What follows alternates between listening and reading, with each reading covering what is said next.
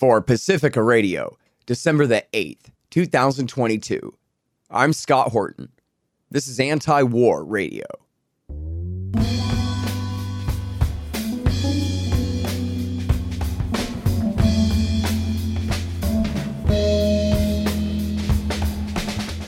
All right, y'all, welcome to the show. It is Anti-War Radio. I'm your host, Scott Horton.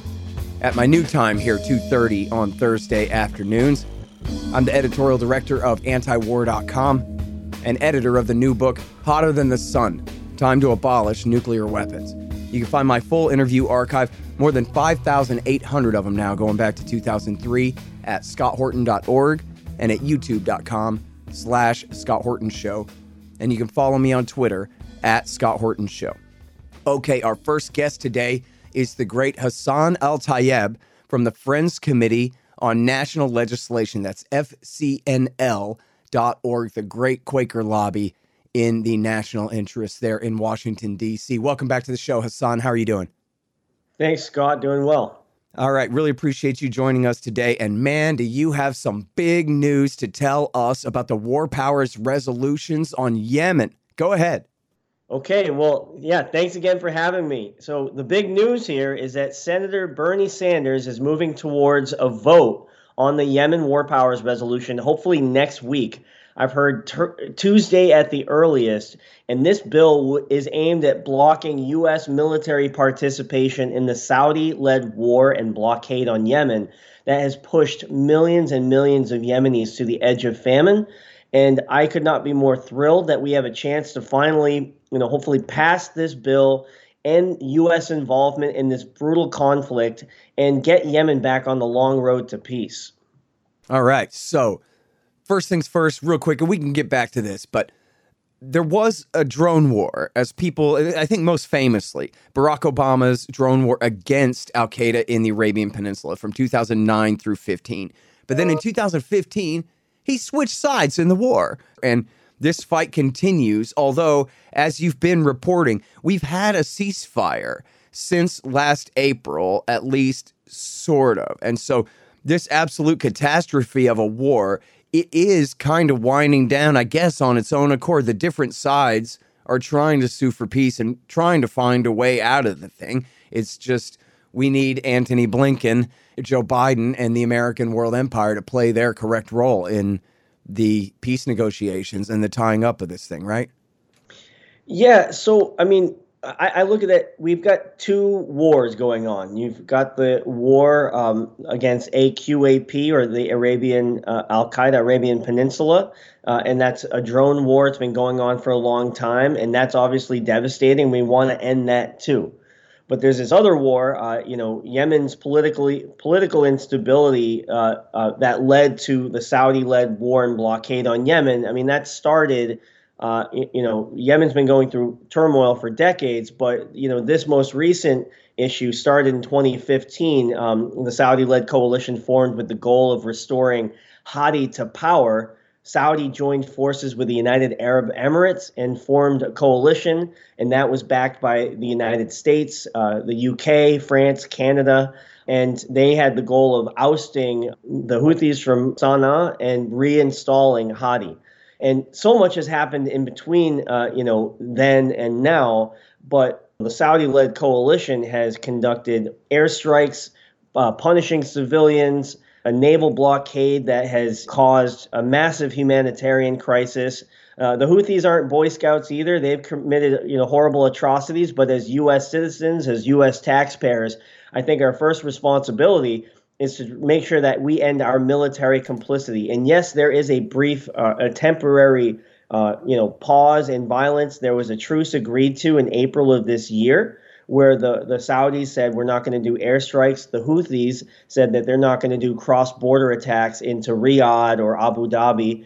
And the Saudis also agreed to ease some of the restrictions on the ports of entry, which has, lessened the humanitarian crisis, but there's still a blockade in place, and you don't have the free flow of humanitarian and commercial goods into the country happening as it should. This is very fragile. The truce actually broke down in October of this year, and violence is starting to escalate.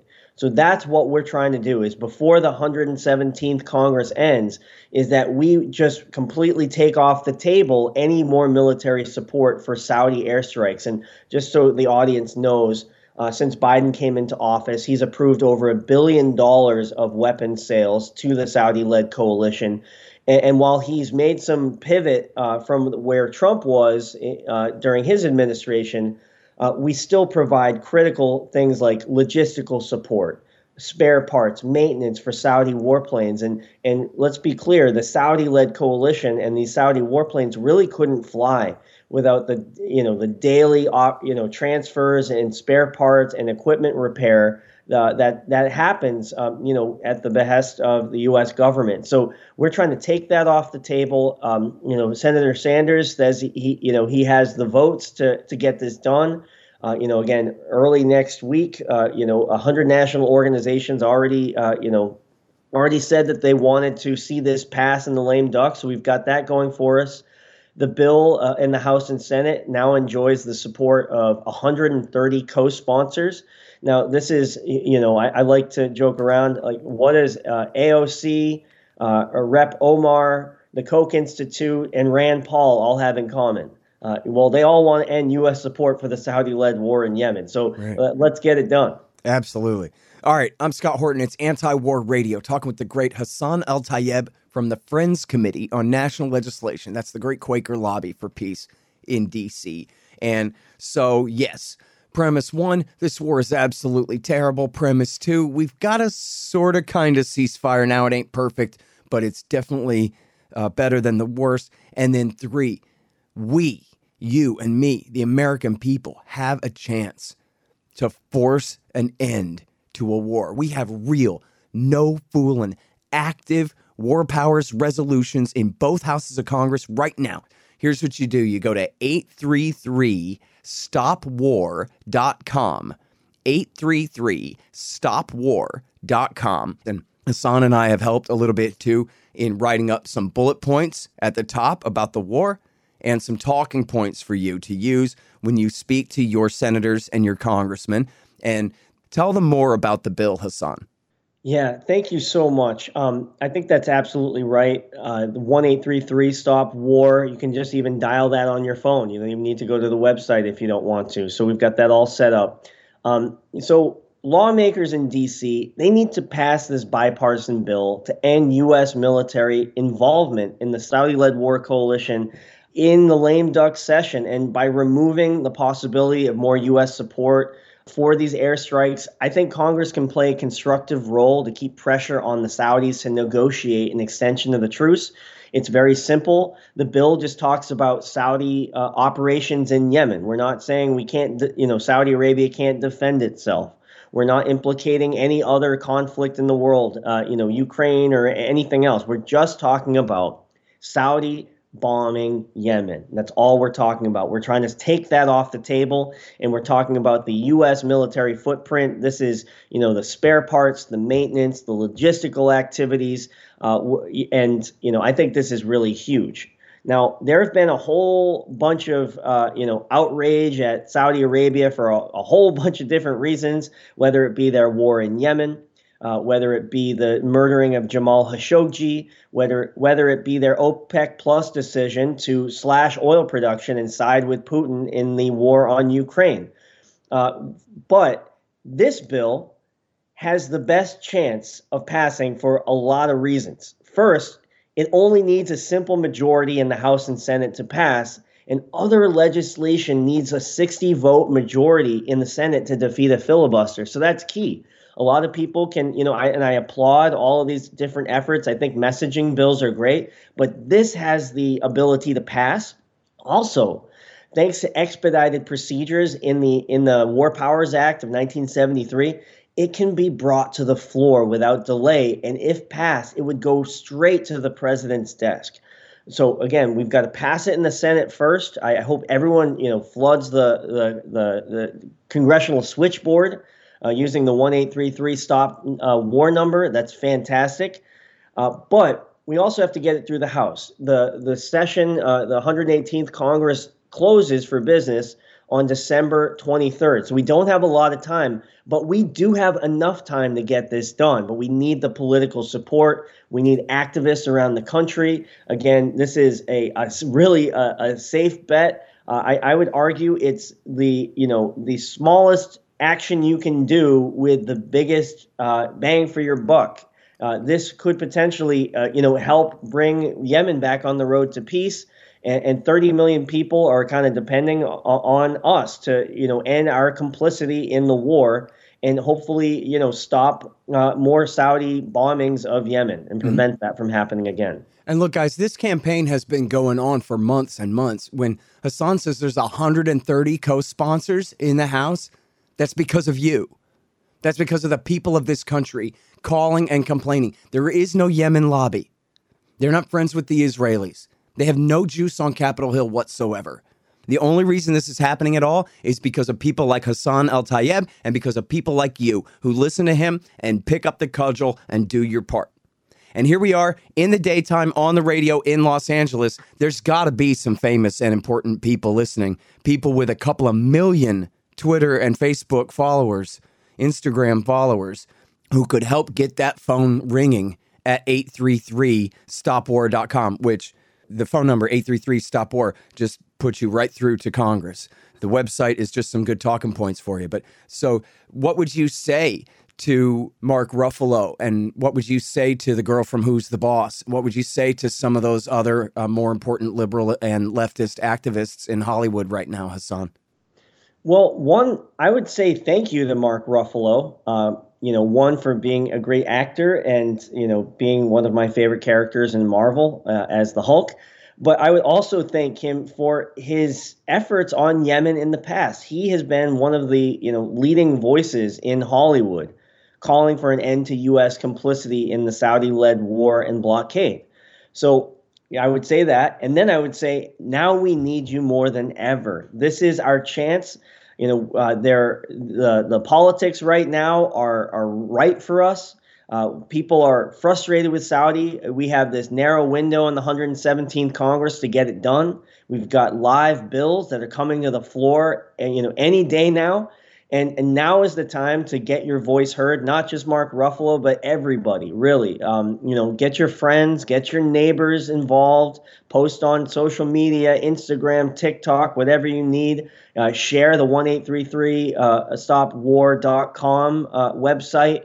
And, together, I think we can get this done. And briefly, I'd like to just shine a bit of a light, if you would, Scott, allow me the moment to talk about the humanitarian situation in Yemen. There's a reason why people are fired up about this. It's because this is one of the world's worst humanitarian crises. We have almost 500,000 people that have died, almost 500,000 civilians that have died as a result of this war. And we've got millions of children suffering from severe acute malnutrition, and they're going to have lifelong cognitive impairment. And they need emergency medical support. We've got blockade, on the ports of entry, not allowing humanitarian assistance, medical equipment, commercial goods. Hospitals can't function. The Saudi-led coalition in this war has bombed hospitals. They've bombed funerals. They've bombed agricultural infrastructure. They've bombed the ports. They've bombed bridges. They've done everything they can to cripple this country, but they cannot do it without ongoing U.S. military participation. We right now sustain 75% of the Saudi air fleet. The UK does the other 25%. We are definitely complicit, in horrible atrocities. And now we have a chance to actually cut that off. So we all got to pitch in here. We've got a week or so, and I think we can get it done, but we need support. Yeah, it's Anti-War Radio. I'm Scott Horton talking with Hassan El-Tayyab from the Friends Committee on National Legislation, FCNL.org. And I know that it's awkward to tell people, listen, I need you to care a lot about Yemen, when people don't even know the first thing about it. There's no cable TV news host that's made this their issue. People really are coming into it cold 8 years into the war, and people don't really know anything about it. And then you and I are coming to them with this big ask, which is we need you to care about this thing the most. But here's why I think that's reasonable. Because one, what you just said about the humanitarian crisis, this really is the worst war in the world. It's as bad as Iraq War II or the dirty war in Syria. It's just sick. It's an absolute atrocity. And then second, too, we just need you for a week, everybody, for a week. You can go right back to whatever it is that's your issue, whatever it is going on in your life. We just need you for a week before this Congress is gone. We have a real opportunity to get this war powers resolution passed through both houses right now. But we need everybody to get involved. It's 833-STOPWAR.com for your bullet points on the war and your talking points for your representatives and senators. And of course, then that's the number, 833-STOPWAR.com. And they'll connect you right to Capitol Hill. And we got to go. I'm out of time, but thank you so much for your time again and all your great effort on this issue, Hassan. Thank you so much, Scott. And we'll talk again. All right, you guys, that is the great Hassan El-Tayyab at the Friends Committee on National Legislation. That's fcnl.org. Help him end the war on Yemen. 833-STOPWAR.com. Hey, y'all, the audiobook of my book, Enough Already, Time to End the War on Terrorism, is finally done. Yes, of course, read by me. It's available at Audible, Amazon, Apple Books, and soon on Google Play and whatever other options there are out there. It's my history of America's war on terrorism from 1979 through today.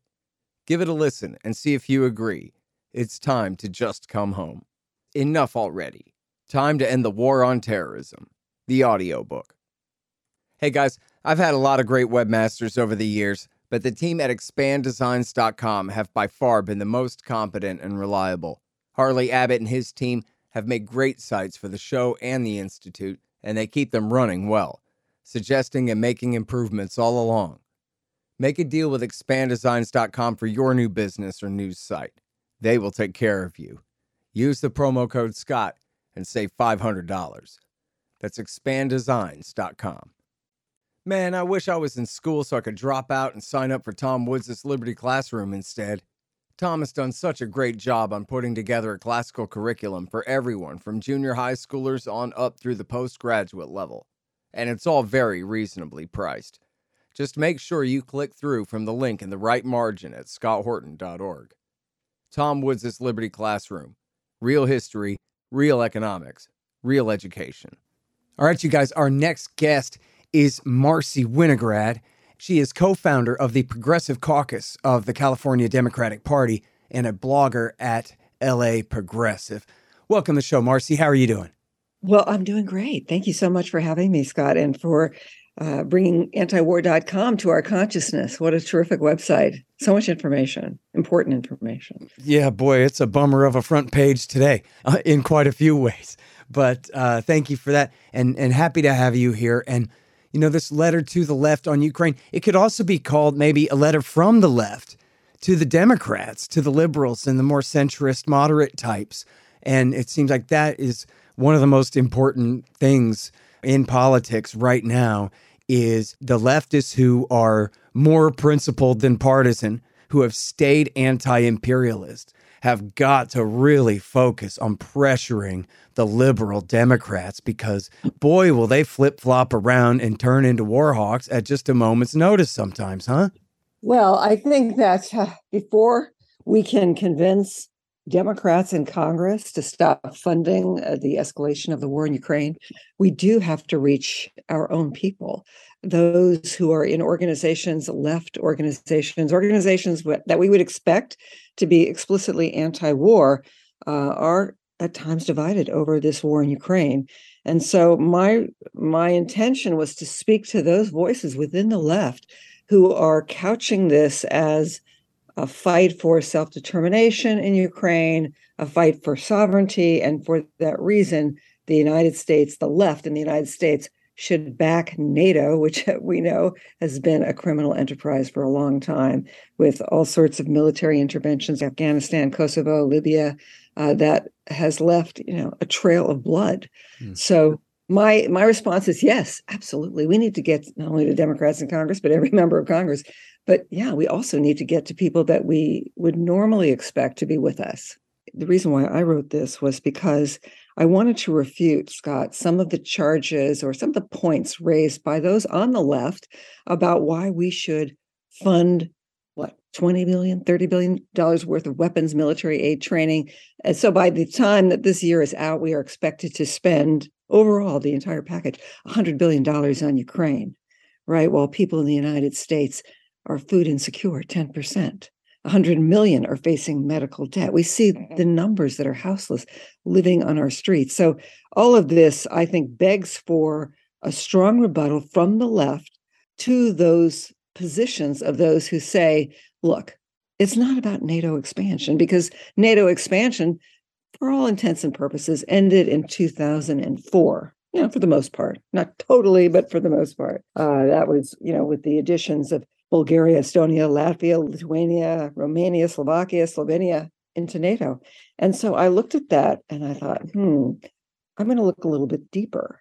And in my research, I found that, yes, while most, were added in 2004, the bottom line is that NATO has all sorts of categories for countries that they want under their umbrella.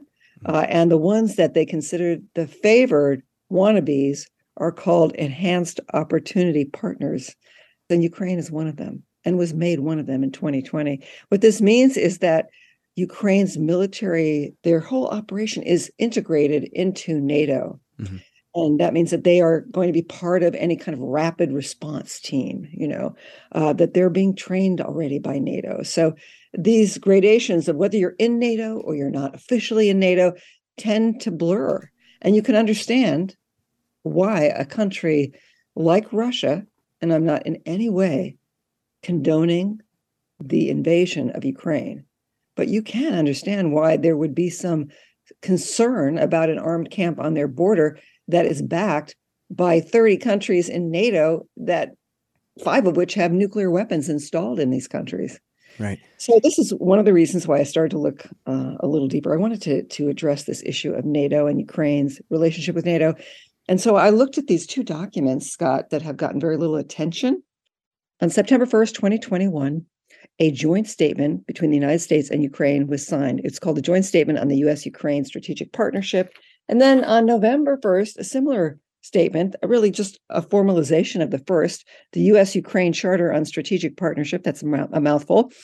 This was signed November 10th, 2021. And these documents were signed between Biden and Blinken and their counterparts in Ukraine. And what did these say? Basically, these say Ukraine has every right to join NATO. We support Ukraine joining NATO, which of course is a red line, right, for Russia.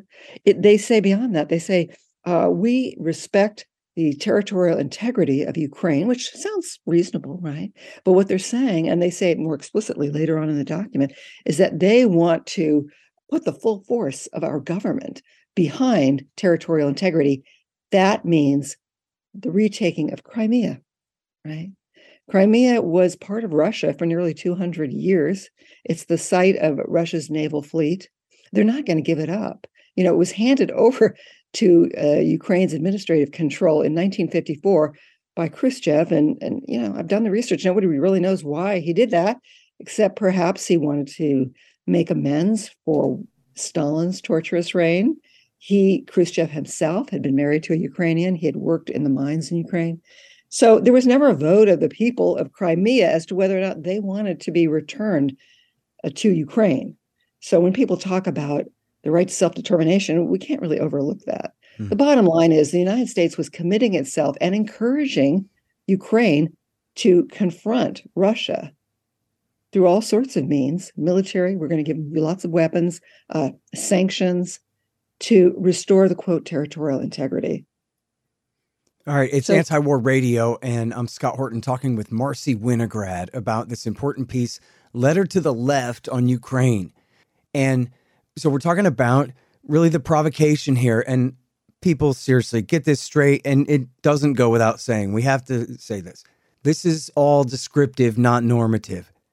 In fact, as you're describing here, and as you described so well in this piece, Marcy, they were making Ukraine a de facto member of NATO, and they were refusing to negotiate on any reasonable lines with Russia on the issue. If you go back 1 year, December of 2021, Putin had his demands, no more NATO expansion, especially in Ukraine, and move your military back to behind the 1997 lines like Bill Clinton promised then, and these kinds of things. And they refused to negotiate on those terms whatsoever. And they knew that it was going to provoke a war, and they did that anyway. And they made it clear that they're not trying to negotiate an end of the war either. They want to weaken Russia. That's the Secretary of State and the Secretary of Defense himself and all the anonymous officials to the New York Times. The policy is to prolong the war. So again, none of this is to absolve the Russian side of the war, but we have to be honest about the role of the American world empire. Yes, and I think, when we have conversations, Scott, with people who support sending more weapons to Ukraine, and we're looking at Congress approving another package for Ukraine, $37 billion, $22 billion of which will be for military training, ammunition, drones, and so forth. What we have to ask people is, where is this going? What is the objective? The objective is to weaken Russia. To what end? For how long? At what cost? The cost of war. And we have to also ask people, do you think that Ukraine can beat Russia militarily without devastating consequences? I mean, we're already seeing this. People were championing the fact that Ukraine drove the Russian troops out of Kherson. Well, what did we read next? That Russia retaliated with missile strikes on Kherson's electrical grid, on their power. So people are freezing in sub-zero winter temperatures in Kherson, in a city that's uninhabitable. How is this winning? There is no winning militarily in Ukraine. We on the left, all of us, libertarians, Republicans, anyone really who cares about the future of humanity, because that's what we're talking about when you have a proxy war between two of the most powerful nuclear nations on earth, the US and Russia. We have to ask ourselves, where is this going to end and how does it end? It cannot end militarily without, risking all of us. And Scott, of course, people will say, people who push back on that will say, well, we can't let a country with nuclear weapons threaten us. We can't let them extort us. Well, wait a minute. It's not like the United States has not done the exact same thing. I mean, we have a long history, which I have documented, of threatening more explicitly to use nuclear weapons. Well, and who provoked who is very important here, too, because we're not talking about Russia just blackmailing the world and saying they want to take over whatever territories they want because they have nukes and so no one can stop them. We're talking about a war that the U.S. played a great part in provoking in the first place. And so it's different than just blackmail. There's an aspect of defense on their side that the American people at least have to get our head around and understand. Is that exactly? And also, I mean, in terms of this threat of use of nuclear weapons, during this period, the Biden administration released the Nuclear Posture Review. And when Biden campaigned, he promised that he would support the no first use of nuclear weapons. That is not in the Nuclear Posture Review. In fact, this document released by the Biden administration says that the United States reserves the right to use nuclear weapons if the interests of our allies are threatened. Yeah. And they don't even mean treaty allies. They mean whoever they feel like. Yeah. It's funny. They call it the nuclear umbrella. Like, you're supposed to picture this magic umbrella made of nuclear fire that keeps incoming nukes out. But that's not how it works. It's just a war guarantee. That's all it is. And it means that a country like Latvia could get us into a nuclear war. And, we might have noticed there's a few mouses roaring over there in Eastern Europe right now. I think the foreign minister of Latvia was saying the other day, we shouldn't be squeamish and hesitant about attacking sites inside Russia. Oh, really, huh? Who's going to win that war? Latvia is going to win that war for us? Or we're supposed to win it for them? And at what cost? And now we see missile strikes into Russia and officials inside NATO whispering about GPS technology that the U.S. NATO provided that helped with those strikes. We don't know what happened, but we know this is a very risky game. So, Scott, I just want to invite your listeners to join our Peace in Ukraine coalition. So this is a coalition Code Pink launched following the February invasion, the Russian invasion of Ukraine. We include several organizations, well, a long list, actually. But the principal organizations, I'd say, are Veterans for Peace, DSA International, Women's International League for Peace and Freedom, Massachusetts Peace Action, World Beyond War, Roots Action. Those are some of the main anti-war organizations involved in the coalition. And how do we get involved there? You go to peaceinukraine.org. That's it. Peaceinukraine.org. Scroll down, click on the button, and fill out the form, and join us for our bi-monthly phone calls in which we strategize and plan actions. So we're going to be supporting Answer's demonstration in New York City on January 14th in Times Square against further weaponizing this war. Oh, great. There's an anti-war protest in D.C. on the 14th as well. Yeah, I think they're going to have a few, and we want to support those. We've had our own weeks of action, and we'll have more the weeks of, January 13th through the 27th. We want to get people in front of Congress members' offices saying, stop the war funding, because at the end of the road, that's what we're talking about, right? Yep. All right, I'm sorry we're so out of time here, Marcy, but I appreciate your efforts here and this great article. It's Marcy Winograd, Letter to the Left on Ukraine at marcywinograd.medium.com. Thank you so much. Thank you, Scott. All right, John, that's it for Anti-War Radio for today. I'm your host, Scott Horton. Find the full interview archive. That's 5,800 interviews going back to 2003 for you at scotthorton.org and at youtube.com/Scott Horton Show. Follow me on Twitter at Scott Horton Show. And I'm here every Thursday at 2:30 on KPFK 90.7 FM in LA. See you next week.